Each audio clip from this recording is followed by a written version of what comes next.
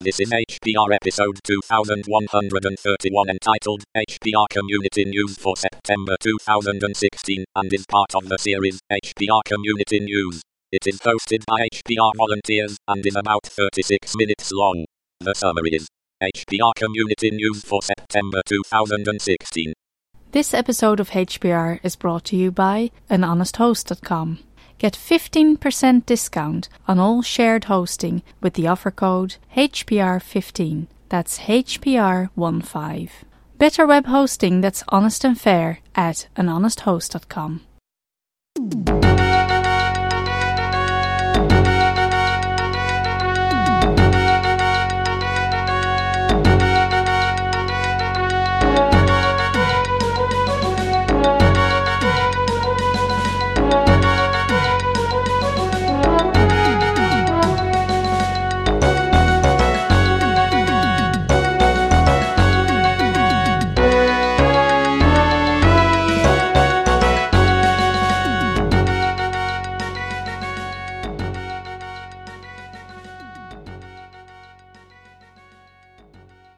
Hi everybody, my name is Ken Fallon and you're listening to Hacker Public Radio. This is the community news show for the crowdsourced podcast network that is Hacker Public Radio.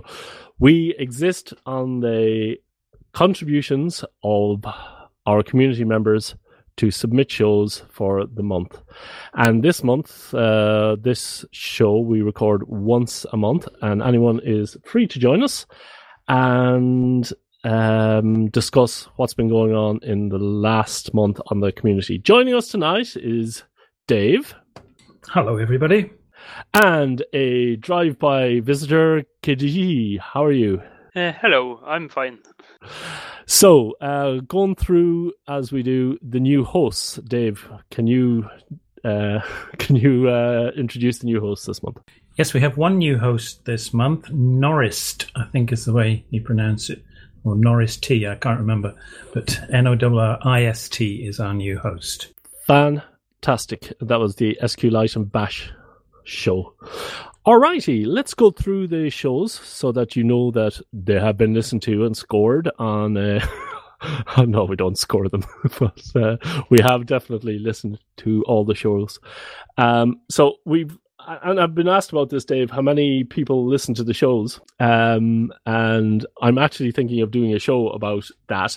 So in order to have feedback about answering the question, how many people listen to a HPR show, I've done some calculations and I was on an IRC chat and I was in a conversation with you about it as well, if I you recall. Were, yes. Yeah. Yes. So what I would like you to know, what I would like people to do, everybody write in, just admin at hackerpublicradio.org and tell us if you were counting the number of people who subscribe if you wanted to count if you wanted statistics from HPR, what would those statistics be? Let's make it as generic as possible. If you wanted statistics for a presentation or you were just interested, what would those statistics be? And can you send in what you think that should be? And just to give you an idea, the number of downloads from a particular IP address, what would you exclude? Would you exclude all the bots? And what would you include? That sort of thing. I don't know if I want to make this as generic a question as possible so I can encourage as many different viewpoints on what that should be as possible so I can run through all of them. But I don't know, do I need to give a certain amount of information about the information we gather or what? What do you reckon, Dave? Do you know where I'm going with this? Yeah, basically it's a question that when you ask it, you think, oh, that's an easy question. Why haven't you answered me about that? And then you start to think about it and you realize it's no way an easy question because if your question is how many listeners, well, that's a difficult one. How many downloaders? Well, that was the one you were just alluding to. Is that people, bots, and et cetera, it becomes very, very, very convoluted. And so getting some definitions is the critical thing, yeah? Yeah, so if people can give us some definitions of what they would like to see in the stats, we can produce the stats, and then I can use that as a discussion point for how accurate that is. Now, so if you're asking the question, how many people listen to your shows, you can guarantee you that 2 people do, and that would be me and Dave. Unfortunately, Dave, if it's your show, which is this one here, Hacking the Inner Ear, all I can guarantee is that 1 person listened to your show, and that was me. And I found it interesting, Dave. So that therefore proves it's of interest to hackers. So it was Hacking My Inner Ear, how I discover new things about my inner ear and how it works, with massive disclaimers about this is not medical advice in any way, but it was very interesting what was happening in your ear and how you went, the whole 3-dimensional aspect of how you managed to get that out of your fascinating stuff. It's an interesting subject. I'm particularly fascinated by these things. I hope many other people are as well. But some people are probably quite revolted and disgusted by it as well. No, not so. I don't think there was that much about it. And I mean, life is life. We are basically machines at the end of the day. And what I've found out is quite a lot of the normal medical science is, mechanical in nature. The whack your inner shoulder in. It's a mechanical thing that needs to go back. Yes. So there was no comments on that. So we will move on to the next show, which was overhauling a bicycle hub. And this is one from John Culp in Lafayette, Louisiana, describing how he overhauls and renovates his rear hub from his road bike. Schwinn bike, is it? Schwinn. That's right, yeah. And the classic $2 lapel microphone comes back. And what do we were going to call this series something, but we didn't get around to it. Somebody proposed a very good one in the show note, in the mailing list this month. Ooh, I don't remember. We'll check it out after, I guess. Of course, we'll come across it. It's a shame there were no pictures of this because I had difficulty visualizing, but John explains why, because he was up to his elbows in grease. But it's just might be nice to have an actual picture rather than a mental picture of what was going on there. But I guess it's like all bicycle hubs. If you have a derailleur gear set on it, it'll be that type of thing, I would guess. I thought I was able to follow along okay. Maybe it was completely wrong, but it's always nice to sneak back and just have a quick check in the show notes and the pictures to see if what's in your imagination is correct or not. That's right. It was interesting, though. It was I wasn't quite clear what he was doing to start with, and then I looked at a YouTube on that very subject to see what is this go. Oh, right, now I get it. I've not done this much, you can gather. Yeah, exactly. So the following day, Dave and I had a discussion about the correct way to hang toilet paper and other topics. So it was the community news show for last month, and Tony Hughes replied that, "Hi guys, you wanted to know how about the auction I used to buy my computer from. The company is called Northern Realizations. They specialize in disposing of old corporate stock no longer required. Much of what they sell goes to the refurbishment market, but they have a public auction once a month in Bolton, UK, and he includes a link to their website." Very cool. Bolton's a bit far for me, but good to know. And here is the answer, actually, to what KD Murray... Oh, do you want me to do that one? Please do, yeah. KD Murray says, audio tours. Ken was looking for a name for the episodes that people record out in the world rather than in the studio. The name I'm familiar with is a sound-seeing tour. These are always great because their ambient nature and that they provide a unique perspective on the subject by recording it on location. This might be a good series too. You're right, I'd forgotten this. That's actually a great way of explaining it. Yeah, a sound-seeing tour. It's absolutely perfect, and we should make a series out of those, actually. I will make a note. Thank you, Dave. I expected you. Get on it. The following day was My Old Home Server by Mr. X, and I loved this because he's got a compact iPad desktop computer, and I loved these ones. I had one doing exactly the same thing. Well, not exactly the same thing, but I had one of these little computers as well, and the speaker was enormously loud on it. But I never thought to use the beep to tell me that it was doing stuff. No, that's quite interesting. Yeah. I also saw these things and knew they were quite popular for people, and always wanted to get one, but never managed to find one at a reasonable price. So that was quite an interesting thing. They were a sort of thing. If you had IT departments, you put them at the reception desk because you didn't want loud, machines around. You put them where things needed to be quiet.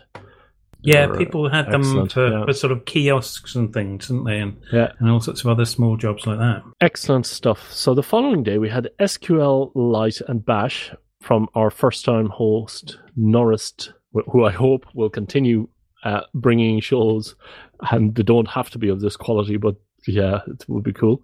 And this was an absolutely brilliant idea, and I have... and also so very simple. Just and the premise of the show, just for people, they wanted to see how size of disk usage of files and directories changed over time, and you usually see it when this happens. Your server's usually full up, and then you have to use the du command to go around and find out where the files are and do the calculations. And basically, he used a cron job to go at around midnight, 3 a.m. actually, to go through the data file and create a directory with a report of what the du command, disk usage command, shows. Then a script to make a SQL file, and then imported it into the SQL database, which I'm sure you approve of, Dave. Absolutely, yeah. No, SQLite's a brilliant thing, and it's great for these sorts of jobs. Oh, it was a great idea you had here. Yeah, I was really impressed with this. As did Mac Racket, who said, I found this episode very useful, gave me lots of ideas, looking forward to more like it. In fact, that actually right there, the whole concept that you would use SQLite in combination with cron to keep track of this historical stuff was, it's so obvious when you hear it, but it's then ding. Absolutely, yeah. John Culp made a comment, and he said, "Worst ever." I thought I heard you say John, new host coming on board. You're supposed to be supportive of them, John. I was very careful to express that question mark there. I thought I heard you say at the end of this episode that it might be the worst HPR ever. No way. I really enjoyed this. It was great hearing how you worked your way through the problem and arrived at a usable solution. Please do more. Couldn't agree more. And Gumnos said, cleaning up the script. You could clean up the script by using a here document instead of a temporary SQL file, something like SQLite 3. I think he got caught by the comment system. It will have interpreted his... he's probably got some greiter than signs there, and it said, oh, that looks like HTML. I'll just throw it away for you. Yeah. Just to be friendly. It's a shame he didn't let us know or something. We could have picked that up for him. Yeah, we can still do. Yeah. Well, if but he to this, wouldn't maybe he know can that come back. because of our crappy common system needing confirmation. So it could be 24 hours before one of us gets it. So no, the turnaround's pretty fast these days. Is it, Dave? Yeah, if you live in the right time zone, Dave. There's some sort of there's some sort of robot who catches them quite a lot. I can just picture your house when a comment goes on, a Raspberry Pi sends in a klaxon going, alert, somebody left a comment on the HPR website. That's right, and they all run, sliding down firemen's poles and stuff like that. Doors opening automatically as we run to the thing. Yeah, it's quite, there's a perfect picture you have there. That's exactly why you need to leave comments, folks. And remember, Dave is in the UTC time zone, so pick the most awkward times possible. Middle of the night is it's my favourite. Yeah, exactly. Kevin O'Brien, and you do Kevin's? Oh, sorry. I got lost with that in that image of running to fix comments. Kevin O'Brien says, excellent this fall show. In the cinemas. HPR comments. This time it's personal. I've even got a show coming up which I haven't finished yet about how I do this stuff. But anyway, Kevin says, excellent show. I was listening to this show on my drive into work, and I was thinking that it epitomizes what we mean by something of interest to hackers. I want to hear more from Norris. Very, very true. Very good comment. And Norris replied to the HERE document, thanks for the tip. And I did not know what the HERE document was, and I had to look that up, even despite the fact that I use it quite a lot in my daily life. And it is putting in a marker and within a text file and using the 3 arrow signs to pipe in an array of data. But I guess, Dave, you could explain it a lot better than I could. It's something I've sort of thought about because I'm doing an on and off series about bash odds and sods. That's definitely something to add to it at some point down the road. So yeah, good definitely. Stuff. Oh, and I commented on this and said I enjoyed this. A good topic for a show, I thought. I enjoyed following your thinking and your solution. The audio was good and the background noise was not distracting at all. He was a bit nervous about those things. I never use full paths to commands. I can see cases where perhaps I should. Have you been bitten by not doing this in the past? If so, I'd like to hear about it. I wondered why the date program used in the cron tab entry was /bin/date, whereas it was /user/bin/date in the main script.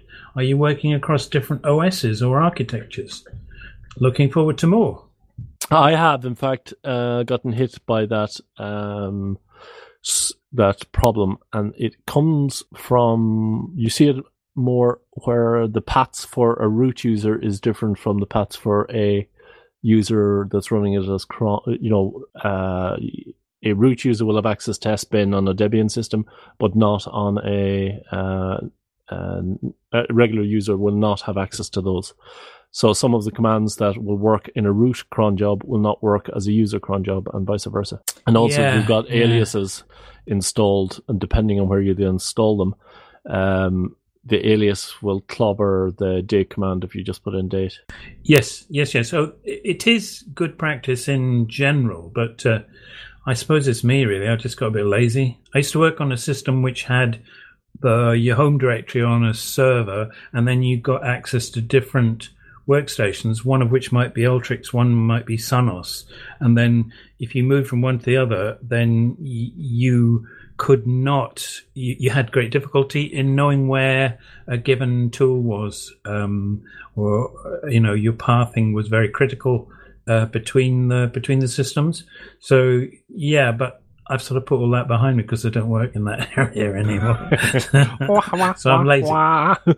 Lazy in my old age, that's probably what it is.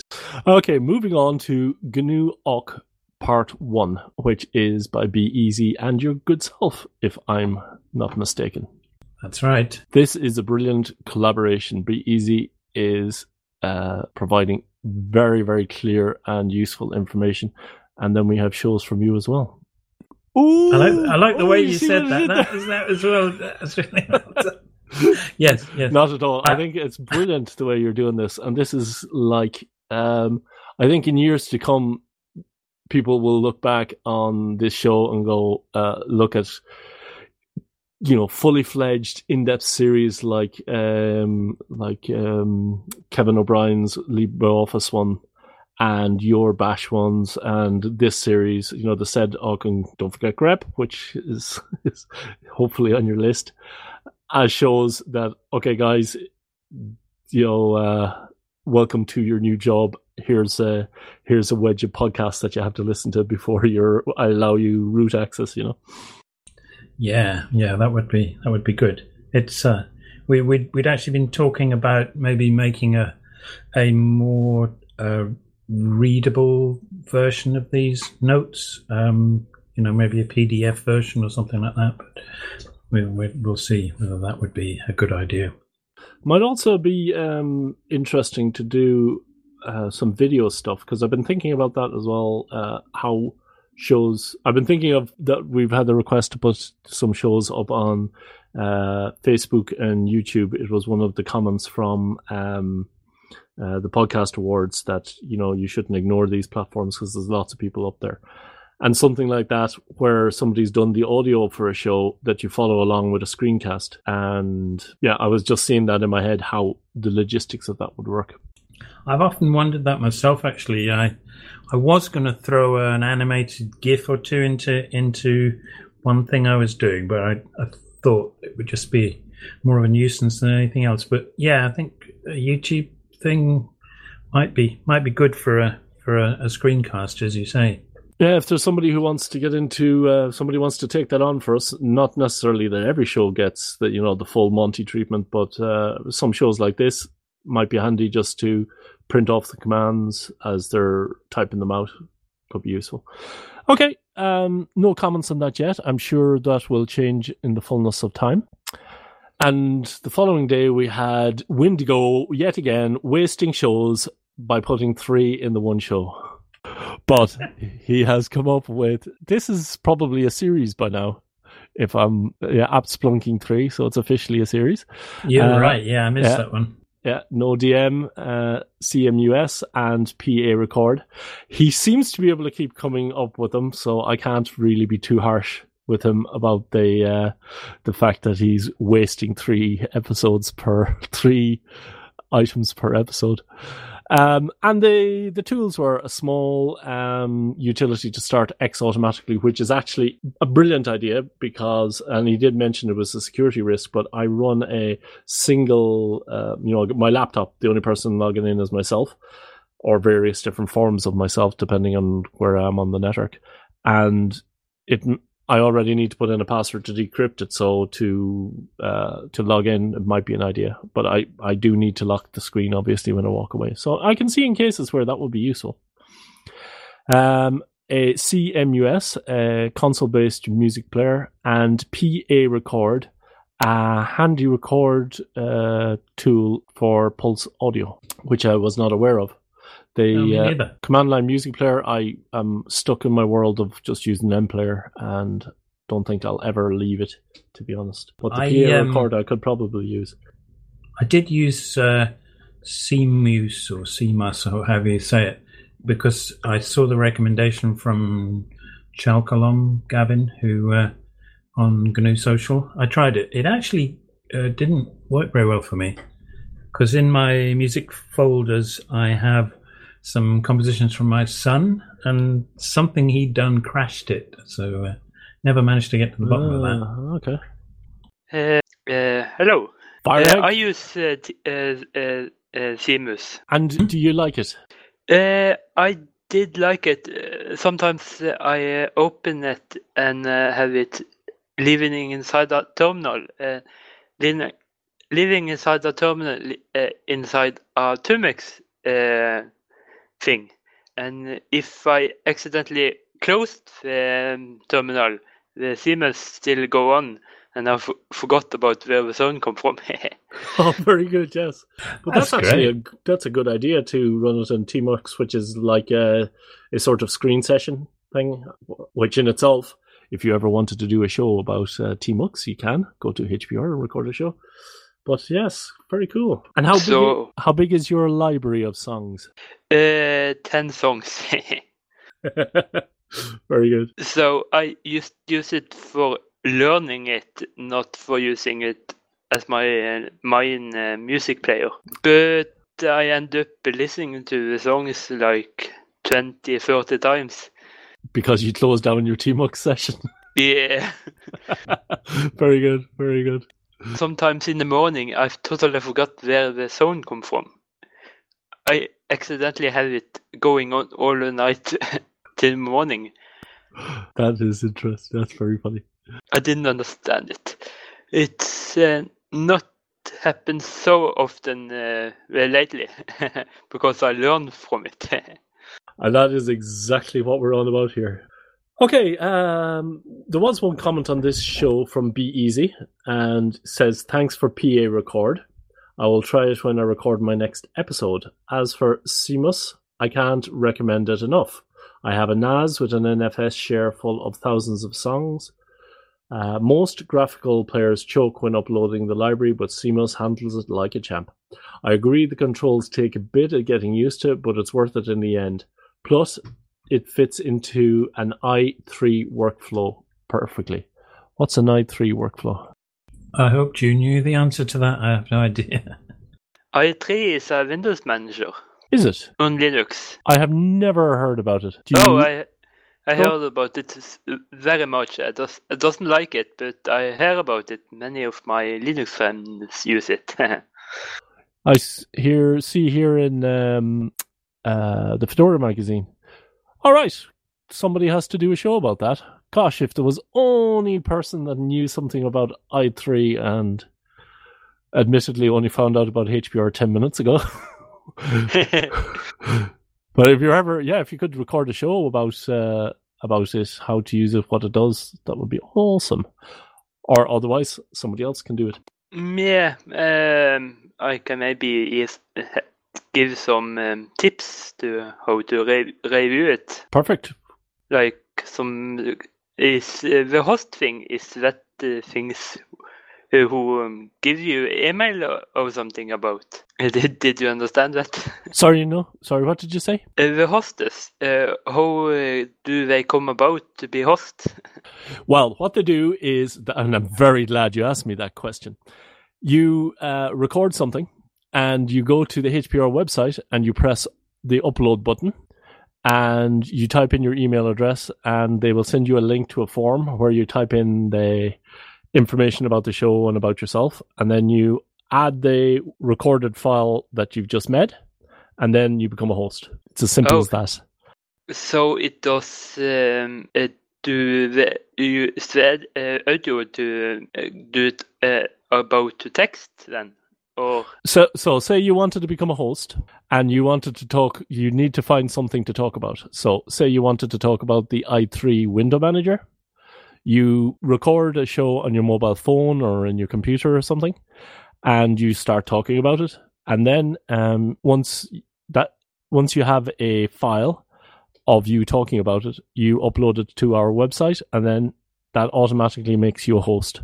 And next month, tune in, Dave and I will talk about your show. but the text in this show notes, do you make it or does the host make it? The host makes it, and if the host doesn't make it, then we will make it. Oh, so it's optional then? Well, optional we would prefer you to make it. Yeah, much work for you if all hosts leave with writing to you.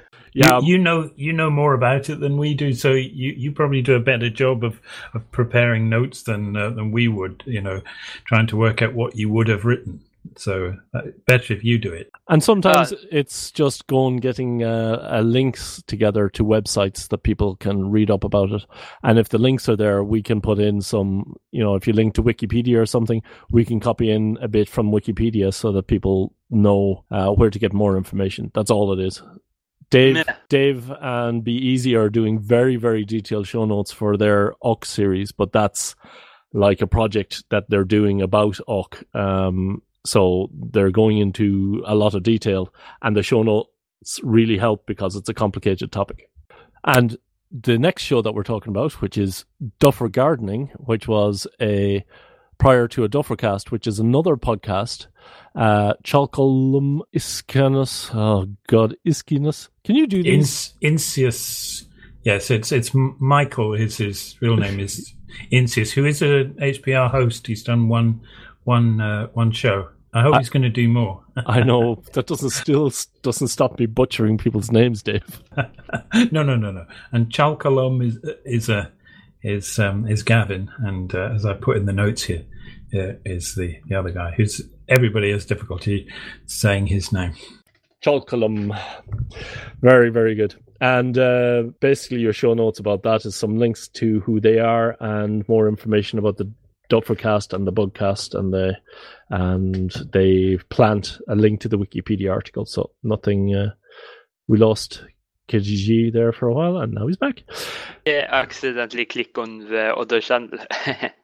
And, we were just saying that the next episode has got some. It's very light on the notes, but it's got some links to where you can get more information if you want it.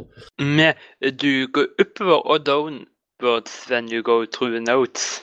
We start at well, it doesn't actually. When you're uploading a show, it doesn't actually matter. You fill in all the fields that you need to fill in, and then you press upload, and that's it. Yeah, but I tried to follow your subject, and I'm not sure if you going upwards or downwards. Through the list of shows, you mean? Yeah. We're going an increasing number. Yeah, so we're now on 2116. And 2117 next then. That's absolutely right, yes. Yeah, I start think you go upwards and So there were some comments on this show, 2116. First was from Cole, who says, info. Can you put a bit more info in the blurb about the talk? So I'm not quite clear what this Cole, he or she meant. So I replied to that saying, "Hi Cole, thanks for the comment. What sort of information were you looking for? Explanations of terms, links? Not quite sure what you need." So hopefully we'll get an answer to that. The comment system is not very obvious place to go and look for discussions and stuff, unfortunately. But hopefully we'll get an answer to that. And I'm happy to extend the notes if that's what's being asked for. Yep. Okay, so now we're on episode 2117. What's in my bag for Podcrawl, which Dave from The Love Bug brought with him when he was going on the London pub crawl. And he brought a lot of stuff. Just as well he didn't record this prior to the event, or he would have gotten mugged. Yeah, right. Yeah, some quite expensive stuff in there. Indeed there is. But some nice stuff, actually. Some good rundown of what you could have if you're a professional podcaster and wish to record on the go. Yeah, I was impressed with this, actually. He's got a portable Samsung mic, which they're quite good. That's what I'm using, a non-portable Samsung at the moment on a boom. But it's they're quite good value things, but that's quite a mic to be taken to a pub, I would have thought. Yes, and an Olympus recorder too, which I found quite interesting. I looked at those and thought, gosh, they look like dictaphones or something, but they're actually a lot better. This is just me being stupid, I guess. They're actually quite high quality devices. I thought actually when I was doing the research for my own H2 Zoom, I was thinking of the dictaphones, and I got my hands on one, and their audio was terrible, absolutely brutal. Yeah, that was my thought, because it's just the fact that there is some sound recorded is all that they're aiming to get to. Whereas this Olympus DM3, I think, is a much classier device. Yep. Okay. We will move on to the next episode, which was episode 2118. What is App Inventor? And this was by Nature Geordie.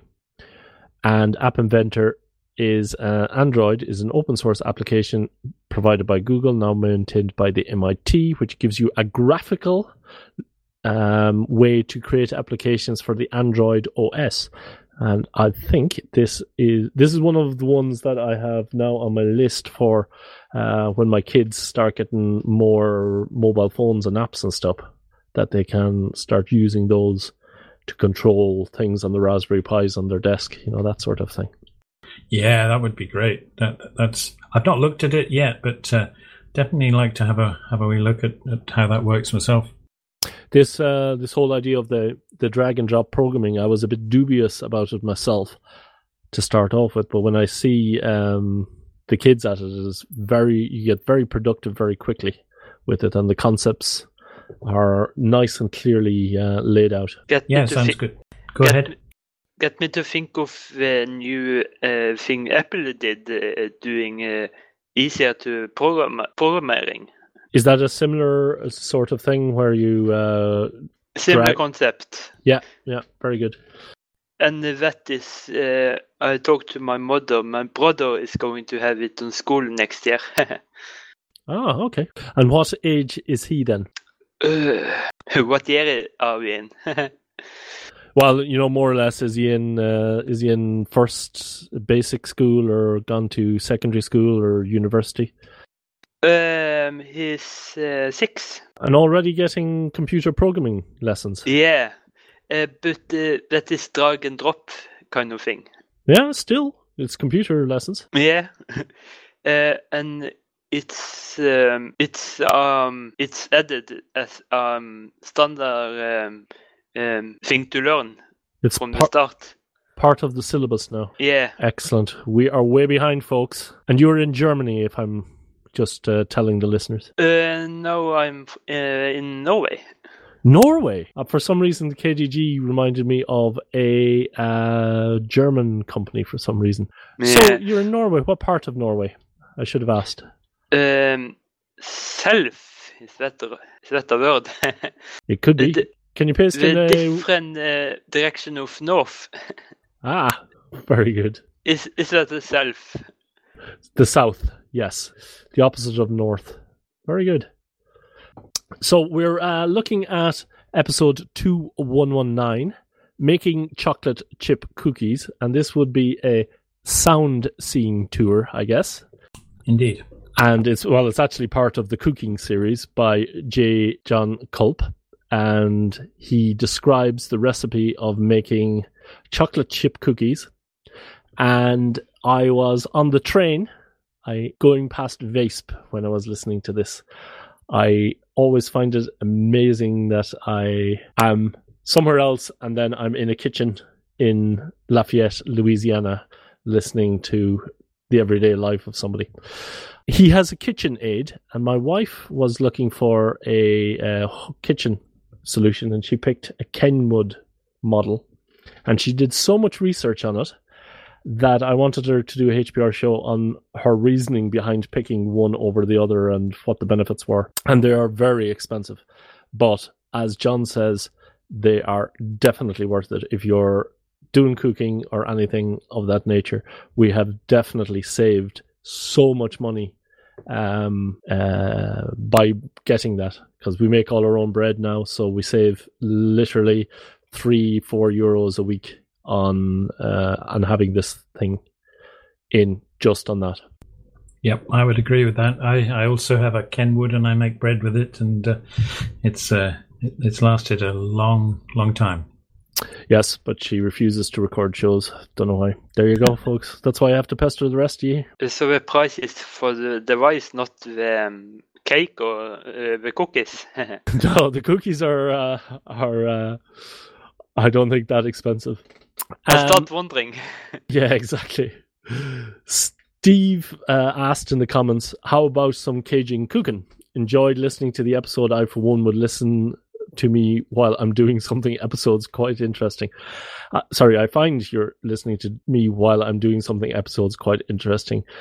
You commented on red beans and sausage preparation. If you had any recipes, tips or tricks and methods to share on Cajun cooking, I'd love to hear an episode or two about that too. Great episodes. To which John replied in the voice of David Morris. I agree with Steve, by the way. I would love to hear that recipe. John Culp says in reply, Cajun cooking. Thanks for the comment. Glad to hear you enjoy these things. As far as the Cajun food, I could try it, but normally my wife is the one who makes these dishes, except one time I did the red bean and sausage in the crock pot when she was out of town, so I might be able to handle that. I could ask her to do her own episode, but somehow I don't think that's going to happen. Yes, there is very little hope of getting wives to do episodes. And then Mrs. Zoe comes in, who has done a series on HPR as is a host in her own right. You learn something new every day.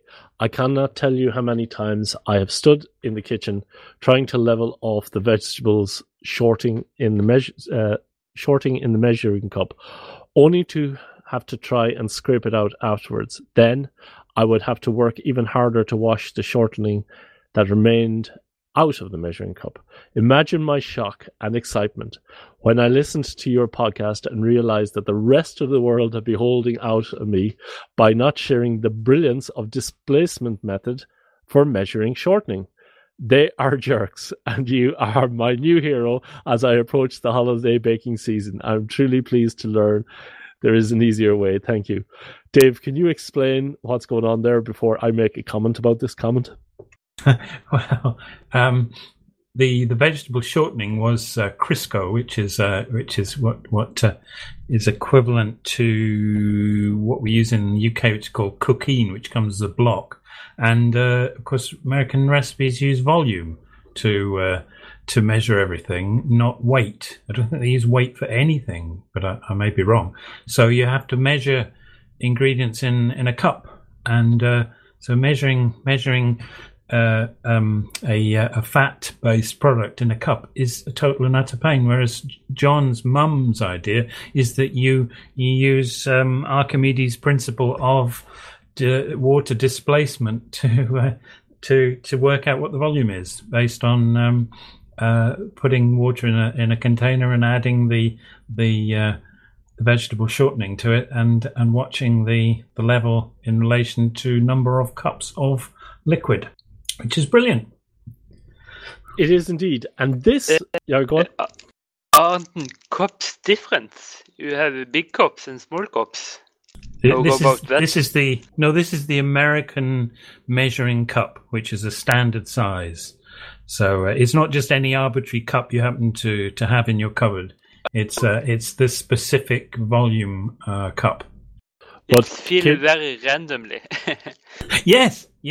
Well, when you look at recipes, and I've done this, I've gone to look at recipe books for American recipe books to look for interesting recipes, and it says things like 1 cup of flour, and then it says a pressed down cup, or a lightly shaken cup. So there are different ways in which you fill a cup, and you get different quantities depending on these techniques, which seems to me to be the most inaccurate way of doing things I can imagine. Yeah.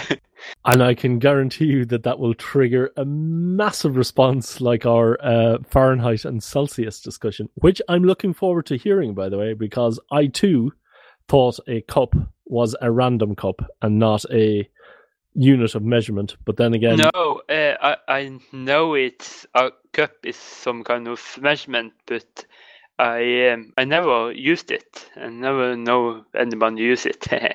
And it's hard to get a cup. A set of cups is very difficult to, measuring cups from the... You can go to a kitchen specialist shop and buy a set of kitchen measuring cups, but you're not going to find it in your local hardware store here. Yeah. I was in America in 2011 with my kids, and one of the things we did as we were driving out of San Francisco, we stopped at a Walmart or something like that and just have a look around, and I saw loads and loads and loads of really quite nicely made cups, and we had to have a set of that. I think we maybe bought 2. I can't remember now. so making the conversion from American recipe was going to be a lot easier if we used these measurements. Was the idea? I've never used them, but there you go. I suppose if you lived in a metric world and you heard people talking about feet, that it's 4 feet long, it sounds very arbitrary as well. That it is. Yeah, do I use a big person's foot or a baby feet or as well? Yes. Well, as the age I am, I've sort of straddled the Fahrenheit was the common temperature scale in Britain when I was a kid, and then it turned to centigrade. And we had pre-decimal currency, and then we decimalized. And when I was taught to cook as a youngster by my mum, it was all volume, but we had a thing where you could get a weight by putting stuff up to a level in a volume measure. So it's easy to be absolutist about this, but I still do think that measuring things by weight is a better technique. So the one last thing I want to say about Mrs. Oak's comment is, people ask me how popular a show is as well. And we've already said that we can guarantee 2 people listen to your shows. But say you had the most popular show on HPR ever, without a doubt, downloaded. Would that have more impact than this show that resonated with somebody so much that, now every time that a cooking thing will be made, that show will be conjured up in that person's head. Every cookie, every time that trick is used, this show is conjured up in somebody's head. That's what I think HPR is all about, just as a by the by. Yeah, absolutely. So it's no way to see how many times someone has used something then. Yeah, but it's not about the downloads, it's about the impact, and you can't measure the impact unless somebody comments.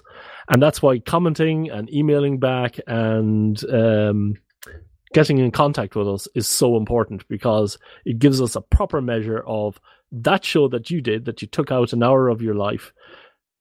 And even though for John it was a throwaway comment that his mom always did it like that, and he probably assumes that everybody in the world has done it like that, but he said it anyway. Because he said it anyway, somebody else can go, oh my God, that is a brilliant thing. And also, you can take it and go, well, I never thought that I could explain Archimedes' principle to my kids while I'm baking cookies. Very good. Yes. So John Cobb replied to Mrs. Zook's comment saying, "Mum's wisdom. Haha, it's good to know that this was helpful. I got to give credit where it's due, though. It was my mum that taught me this when I was probably 10 or 12 years old. She knows how to do basically everything." That's what mums are all about. And Guitar Man said, "Yum. I've made these twice in 2 days now. Couldn't resist. I've upped the chocolate chips a bit since I'm using gluten-free flour, and I eat a bit more chocolate to cover that up. Thank you very much for sharing and inspiring me to make cookies. Haven't made them in years." Smiley face. So, cooking series going down a bomb here on HPR? It's great to see, isn't it? Yeah, very happy. Now, the other end of the extreme, you never know what is going to turn up on HPR. And we had Operator making a very, very welcome return with WebDump, WMAP, Eyewitness, PhantomJS, and Selenium. Automate the process of finding unique sites, removing duplicates, and getting screenshots. Now, I don't know how many people in the world need to do this from time to time, but I happen to be one of them. And these tools, this approach is definitely a way to go. I would not have, I wasn't aware of the Eyewitness tool, and the Burp WMAP change request scanner was a new one to me. So very nice, very interesting show. Here was a case where there was some video too that sort of added quite a lot to the understanding. I wasn't quite clear what this was about until I'd sat and looked at the video. I think actually, if you've ever done this, having had to do this a few times myself, then it was from the word go completely obvious what he was trying to do. But I can get that if you've never done this, it's kind of a niche thing, and you can see Be Easy coming out of the shadows there. I've got to try some of this stuff. More episodes, please. So if this is what you do, if this floats your boat, and again, this is like the impact of the show. You've got two people going, yes, brilliant episode, and other people go scratching their head going, why would you ever want to do this? Absolutely, yeah. That's what HPR is all about, eh? Indeed. So, have you tried the application? Yeah, it's basically it's more. His episode is less about an application per se, but how his approach to going round to various different websites en masse and kind of narrowing down the interesting sites that he needs to look at, and that's. His reasons for doing it and my reasons for doing it would be completely different, but sometimes you need to do that. So it's I haven't tried those tools yet because it's actually a thing I do once, maybe every 6 months. And as with quite a lot of things on HPR, I will just file it away and go, okay, I'll go back and listen to that on the day. So it's from making this show or other things? So his show is specifically about WebDump, WMAP, Eyewitness, PhantomJS, and Selenium. Now I use Selenium a bit. PhantomJS I wasn't aware of, and so the next time that I go to do this task, I will come back to the show and go, okay, which pieces of this can I take and use in my own task? Yeah, thanks. Okay, no problem. Hope that helps. So the next day, show 2121, Dark Cult's tabletop game, and this is the first in what people who are fans of Klaatu, and they are out there. I'm not saying that like, oh, there are not fans of Klaatu, but Klaatu's fans have requested a specific feed to follow Klaatu, which is available for all our hosts, by the way. You can subscribe to an individual host on HPR and guarantee that you will always get their shows. So, for example, in the HPR feeds, you could subscribe to the monthly show, this show that you're listening, so that you can hear all the shows that have gone in the last month and decide whether you want to download them. But, for example, if you know you always want to download everything that Klaatu produces, that you can subscribe to Klaatu or any of the other hosts and guarantee that you will get their shows as well. And he has started a series on tabletop gaming, so analog gaming, board games, in fact. And I'm really glad to see this, as is Joe, who said, "Great show. I agree that board games seem like yesterday's history. I think they, like 80s music, will make a return. Digital pulls people apart while analog brings them together. Like the presentation, and look forward to playing the game." So very good. Yes, it was. I'm not really much of a tabletop gamer. I did do. It was a family thing when I was a kid.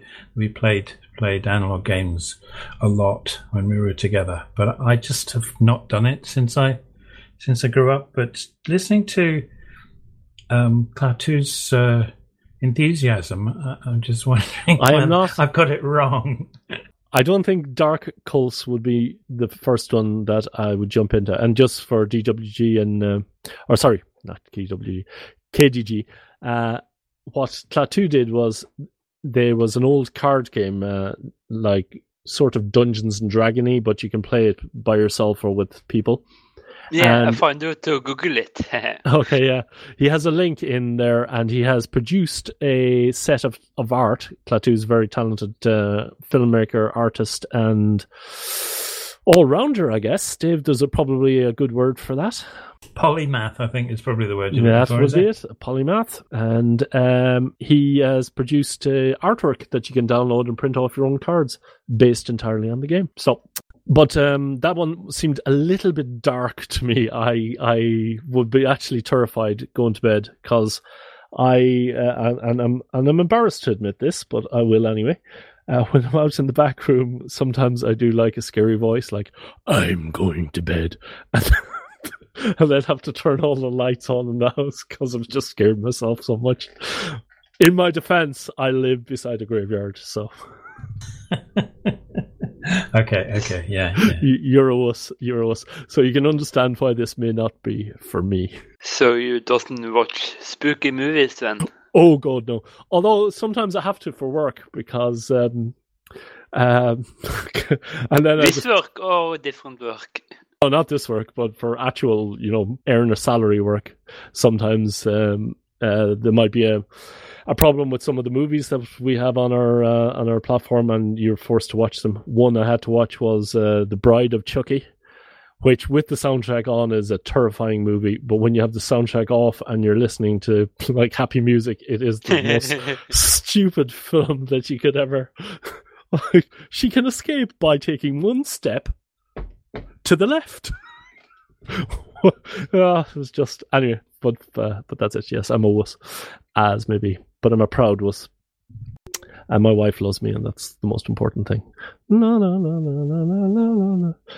Anyway, yes, I when the Exorcist came out, which is quite some time ago now. I was a student, and there was a cinema just across the road, and I went to see it, and it was a late night showing, and I was utterly and completely shattered by the experience. And one time when my kids were around, they were in their teens, and I said, "Well, you want to see Exorcist?" It was on the telly, and they looked at it, and they watched it, and they said, "Dad, this is so stupid." And I said, "But it scared the life out of me." And no, it's rubbish. They said.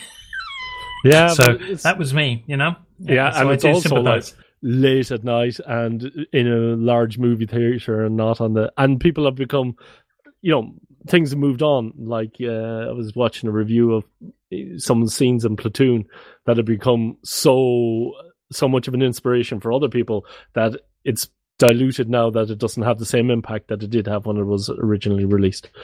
Yes. Okay, yes. fine. Alpha 32 at show 2122.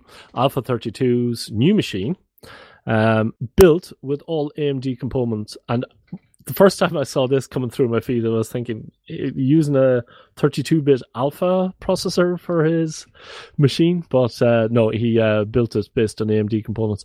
And a very nice show it was. But I would like to know how much he spent in total on it. Yeah, I agree. Doing that sort of thing is not the cheap solution that it used to be, eh? No. I remember like when I built Server 8, more years ago now since I replaced it with a Pi. It was affordable to do it, but now the only people I know building computers themselves are those that want specific hardware for for their rigs. So I'm just wondering, would Alpha 32 maybe have not got might not have got a better computer, but would have got at least cheaper computer with the same performance by going to Dell or some white box store? I don't know. It's just a thought. But it was an interesting, really great to hear. You need to be good at. You need to know what you're doing and need to know very much about computing to build a cheap computer nowadays. Well, yeah, that's true. Actually, yeah, because I think he also got caught with missing a graphics card at one point, and he had to add an additional graphics card, which wasn't probably that much, but it all adds up when you can buy a pretty good computer from Dell for €250 now. My dad built once a PC, and he accidentally crushed his CPU. Ouch! And that was the pricey thing of the whole thing. Yeah, exactly. Yeah. So yeah, you got to be careful. And it was when it was screwing in the fan thing. You know what the fan is? But putting in the fan on top of the heatsink. Yeah. Yeah, and the thing about putting a computer together is then it doesn't boot up. If it boots up, everything's awesome. But if it doesn't boot up, then you're listening to beep codes to find out, is it the memory? Is it the processor? Is it the whatever? So it can be really, really satisfying, but it can also be a pain in the buttocks. I not said it yet. I am a Mac user. The shame. Yeah. Starting to thinking of switching. Well, we have a show that will back in the FOSDEM episodes. We have quite a lot of the MacBooks. You can even replace your firmware on them. You can definitely run Linux on them, or a more open platform, BSDs if you wish. Yeah, I have an older Mac I got Linux for, but I want perfect Linux to replace my perfect Mac. Yes. I am perfectionist. Yes. Extremely perfectionist, all who knows me. There's no harm in that. Okay, let's move on to 2123, how I make coffee. How I use my coffee gator. All aspects of making the perfect cup of coffee in our coffee series. So the Coffee Gator is a pretty nice device, swan neck kettle they have, and he recommends both. So I went to the website to have a look at some of their the pictures of their stuff, and I think people get into coffee. I'm more a go over to the automat and press the cappuccino button kind of coffee guy myself, I must say. I have not. I've not found anything. I've not found any need to change away from the Mocha coffee maker that I have. But my son has been doing the same sort of thing and going through all sorts of different types of coffee making AeroPresses and things of that nature. So yeah, it's a thing. It's a thing. It's that process of finding what you like best. Yep, and in the following episode, 2124, repairing a cloth shopping bag with a sewing machine, JWP, I must say I was very disappointed with this show because he did not explain how a sewing machine works. He did not explain how a bobbin He is exactly like me when it comes to operating a sewing machine. If it's there and it works, good. And if not 100% sure how it works, although I did see a video years back on it. I must root that out again. But no, I digress. The over and back stitching to do the cross stitching, was it? The fixed stitch. That was interesting. But really needs somebody to do some introduction to sewing series. It has to be a series. How to refill a bobbin, what you should look for, what you shouldn't look for. I completely agree with John. Sewing is, and using a sewing machine is definitely a hacking thing, and I'm shocked and amazed that we haven't had a full series on HPR about that as yet. Also, knitting, see above. Yes, I agree. I found this fascinating, actually. I was thrown by the fact that he pronounced the make of the sewing machine Genome, and I thought, that can't be right. No, you don't say the final E, do you? And I looked it up. Yes, you do, because it's Japanese. So I keep my opinions to myself. It's a Japanese word, Genome. So anyway, my daughter has the same, has one of those as well, but I have no clue how to use it. John's mother again. Yeah, I think so. Yeah, John's mother really set up John for life there, didn't she? Yes. I have 3 sewing machines in this house. Don't know how to use any of them. Yeah, so that is. I need to be learning, I think. I went down to the local sewing shop to ask the lady, do you have like training and how to use a sewing machine? He goes, yeah, we do a Wednesday afternoon at 3:00. And this wouldn't happen to be for. Do you have anything for adults? Adults wanting to learn sewing? Yeah, me. I'd like to know how to use a sewing machine. Oh, yeah. Well, you can bring it in and we can show you. Yes, but it would be awesome. I suppose I could maybe track down some YouTube videos, but it would be nice to have it here on HPR. Yeah, I agree. It would be good. It would be very interesting. And Alpha 32 was on a roll this month, and he did another show, My Mobile Recording Solution, How to Do Decent Audio in My Creeper Van. And he uses a Plantronics USB headset, Chromebook, Linux, and Audacity to record on the go, and works very well, if I might say so. I do not know what a creeper van is. Sounds very creepy to me. That was my note to myself. What is a creeper van? And I haven't really come up with an answer, I'm afraid. I'm Googling as we speak, and I'm getting YouTube videos. Creeper van pictures from Photo Bucket. Grim Reaper, somebody wants me to subscribe to a newsletter, of course, because I've been to the website so often. Okay, we will go to the next episode. Maybe Alpha 32 can do a show on what a creeper van is. And the following day, his new old tablet, how he got the cruft of LG G-Pad 7. And he got this for $1. And I think on the... where was it? On the Goodwill, was it? Oh, no. He got it as somebody was giving it away on a telephone subscription thing, perhaps. Can't remember. Can you remember, Dave? I don't remember either, I'm afraid. Terribly sorry about that, Alpha 32. But by gosh, he never said no, huh? That thing must have been bugging the hell out of him for a long time. But he eventually got the thing firmwered. And I'm tempted to do the same thing myself for some tablets that we have here. But again, when you go down the road of not bricking, but putting firmwares on, some of them work and some of them don't, and some of them work and some of them half work, and then it stops breaking. It's really a frustrating road. But I was so glad at the end to hear that he managed to get a new firmware on there. Yes, quite a lot of dogged determination there, which was impressive. Exactly. Okay, the following day, 2127, Tabletop Gaming, Klaatu ponders analog programming and tabletop gaming, which is the lead into his series. And it was a very, very thoughtful an audio essay, I think, on tabletop gaming and why you should do it. This was the episode actually that I was thinking of when I said that I'd found Klaatu's approach quite inspiring. Thinking maybe I should rethink the whole tabletop gaming thing. I thought this was quite a very well put together episode. The boy does make good arguments, doesn't he? He does, doesn't he? He does indeed. He does indeed. John says, game inspiring. It takes time to play a good analog game nowadays where it takes two people.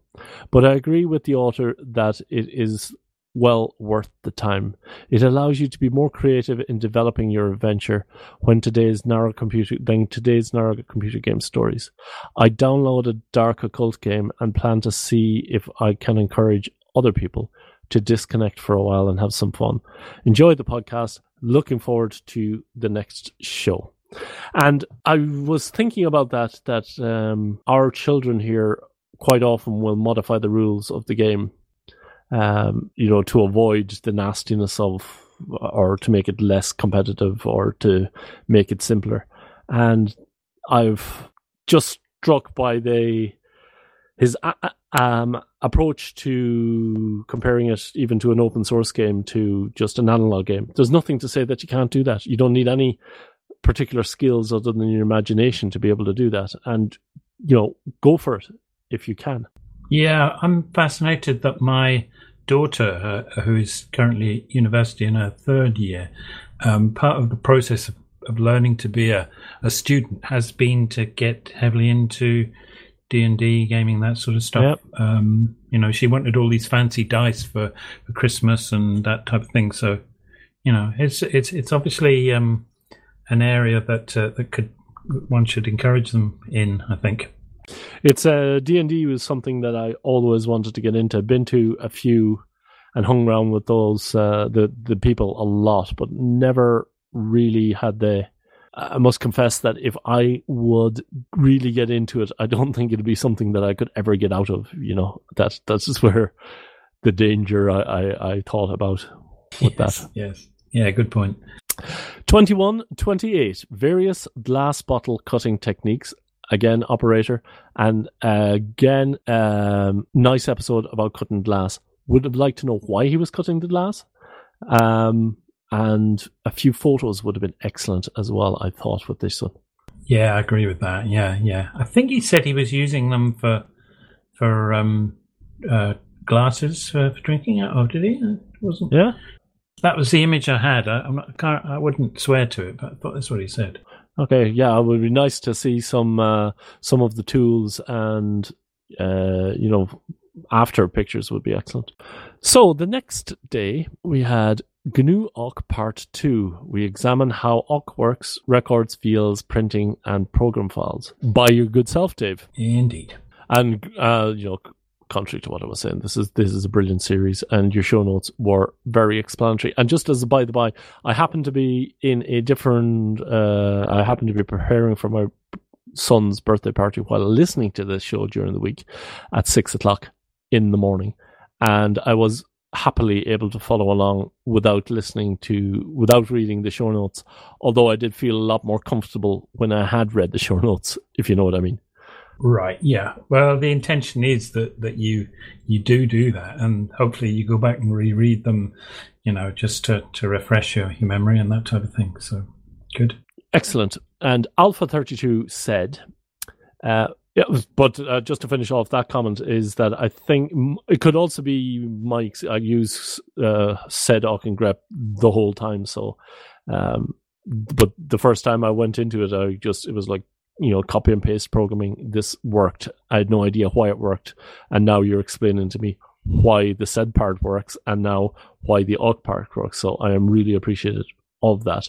So maybe for other people, it would be more difficult to follow along without the episode notes. So it's hard to know.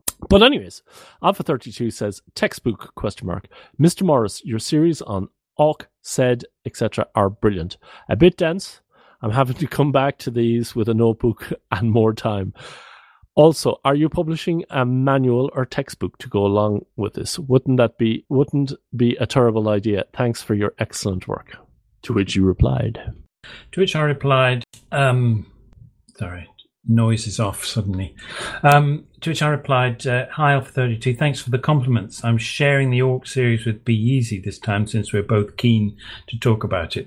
Just wanted to highlight the fact this is a joint effort. And your styles seem to match very well, so I'm quite happy about that. We have a little bit of a conversation about where we're going next. We don't have an overall plan really, which maybe we should have done, but we're sort of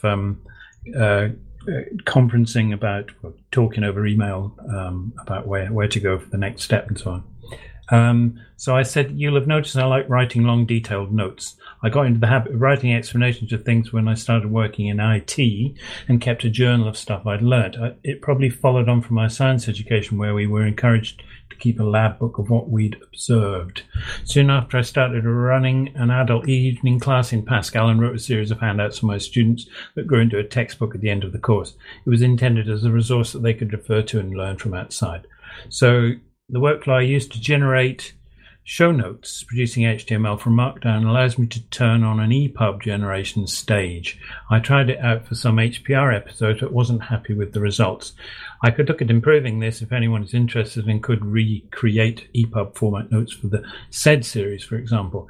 It's not a textbook as such, but should be a comprehensive set of notes about the episodes that could be read on a PC or tablet. And as I said earlier, that is something that I think we will be the crowning jewel in HPR's achievement, that sort of detail, having EPUBs and stuff for some of these series, not all of them obviously, but some of them that, you've got everything that you need in order to grasp these tools. Yeah, well, hopefully so. Maybe we can. I've had a brief word with Be Easy about that idea, and he's quite keen on the thought for this series. So we'll see where we can go with that. And Klaatu demonstrates how to perform one Git push to two separate repositories. So you set up your Git remotes, origin and foo, you create a new remote encompassing the existing targets, adjust your SSH config, and push all head.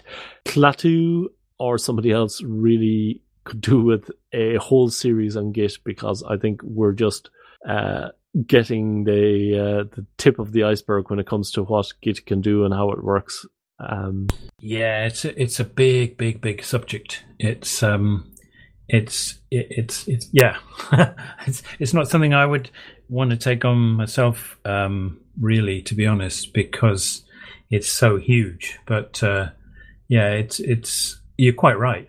There's scope for loads of people to contribute to this. I would certainly like to hear other people's experiences of it.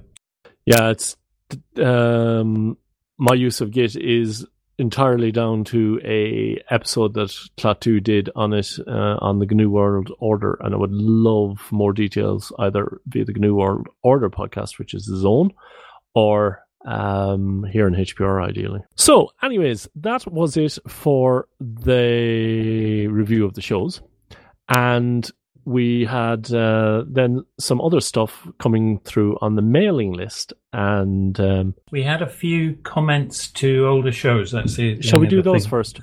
Do you want to do them? Shall we do them?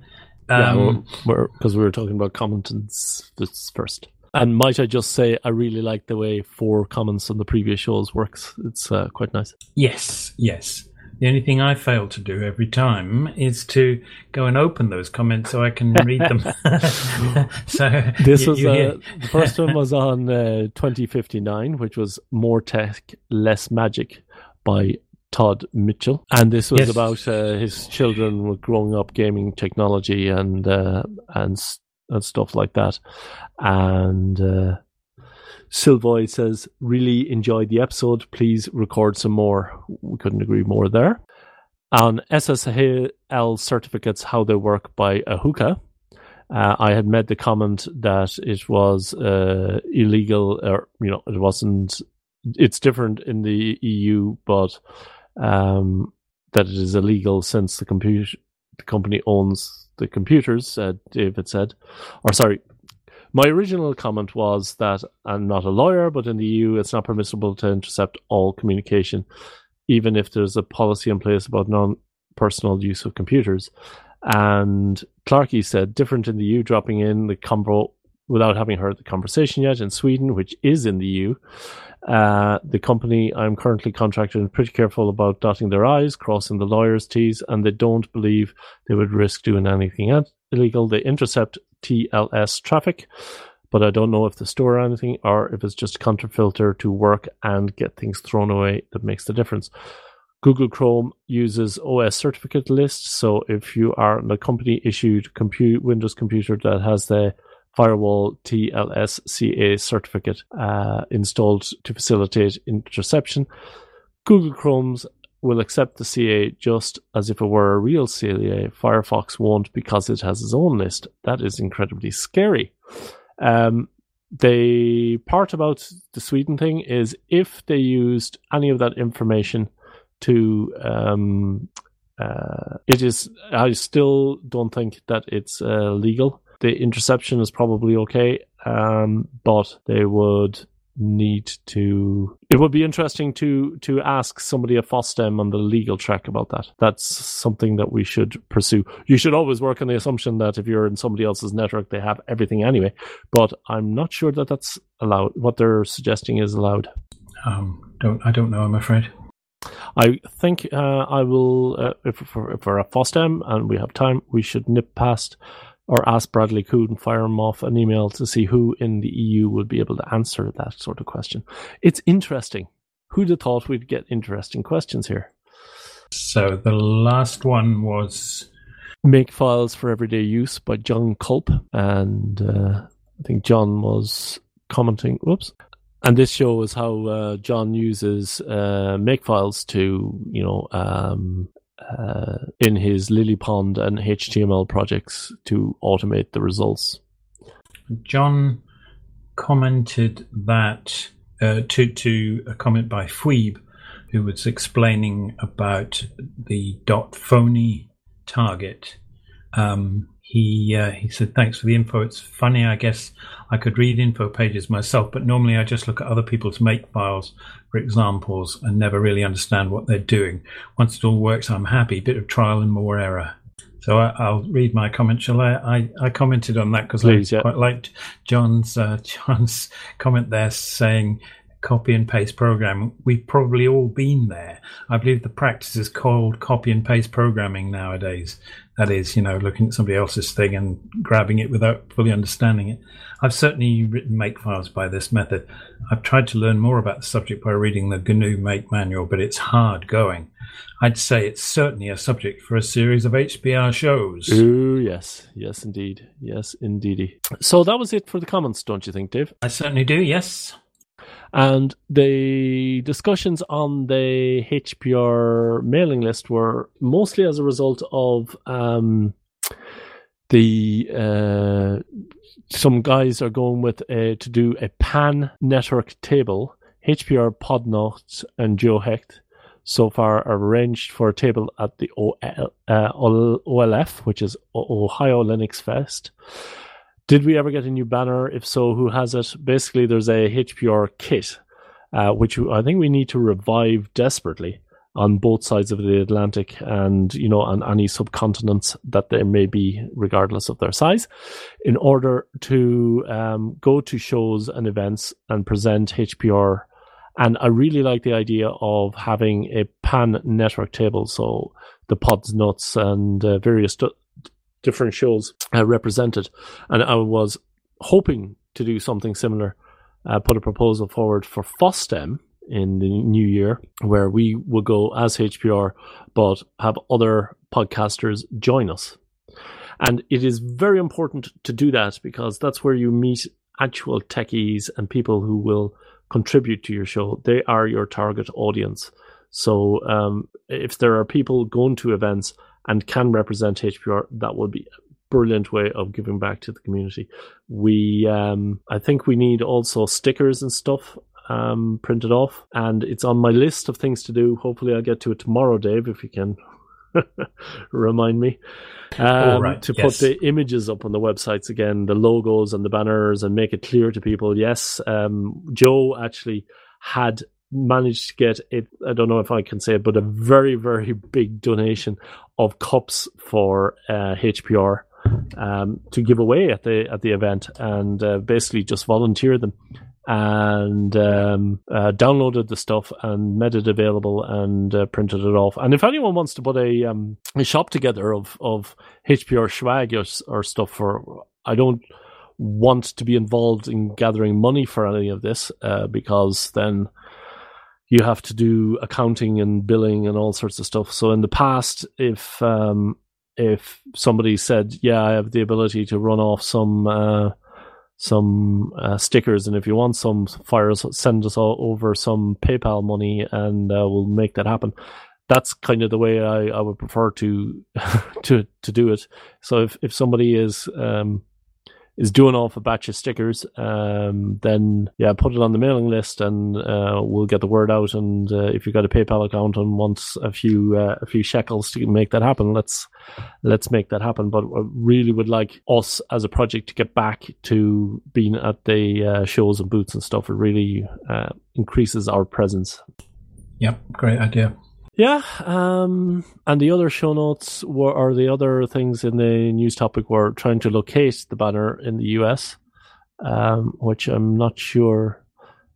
Joe sent in a codeforsale.com, who's got a podcast and he's working on making it Creative Commons friendly. He's already put up a nog feed, and once he does that, we will then look at those cups. Aren't they gorgeous? They're nice, yes. That is some excellent work there by. We were very lucky to get that. Is what I'm trying to say. Yeah. I think many people saw them and went, "Whoa, how do I get one?" Indeed, yeah, exactly. It's not so easy, but they do look lovely. Yeah, cool. Nothing says awesome like a cup. I don't know what it is about stickers and tech, but there's lots of people in work are collecting stickers on their laptops now. So, yep, let's get more stickers done and that sort of thing. We just on the banner business, we know where the UK banner is. But, yeah, I'm not sure the answer to the US banner, but maybe you do. I don't, and it's not 100% clear. There's still some people talking offline about it, so not 100% sure where that is. And they also had a recorder as well, a recording device for recording shows, which is something that we didn't have in the UK table booth. That's right. Yeah, and I'll probably make an EU banner booth as well, or one that I use myself when I go around to shows. So that would be super, I think. So, Dave, did we miss anything else at all? I don't think so. I think we're pretty much up to date with everything. I'm just trying to think now if there was something I wanted to say to people. I forgot to mention that John Culp had said that he was going to try and come along and join us tonight, but he had a work commitment, and it looks like he couldn't make it, which is a shame. But hopefully, he will be able to some point in the future. Sorry, what was that again? John Culp was going to join us, but he bummer. He didn't manage to, unfortunately. Okay, no worries. We struggle on, and we have hopefully a new host in KDG, at least a new listener. So we'll see how it goes. Okay, Dave. Okie dokie. We will now end this recording with the traditional singing of our national anthem. Join us now and share the software. Or not. Tune in tomorrow for another exciting episode of Hacker Public Radio.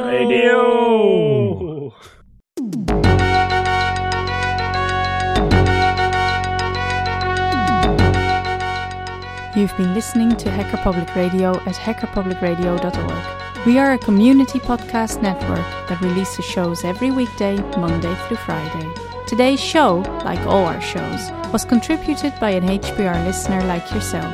If you ever thought of recording a podcast, then click on our contribute link to find out how easy it really is. Hacker Public Radio was founded by the Digital Dog Pound and the Infonomicon Computer Club and is part of the binary revolution at binrev.com. If you have comments on today's show, please email the host directly, leave a comment on the website, or record a follow-up episode yourself. Unless otherwise stated, today's show is released under a Creative Commons Attribution Share Alike 3.0 license.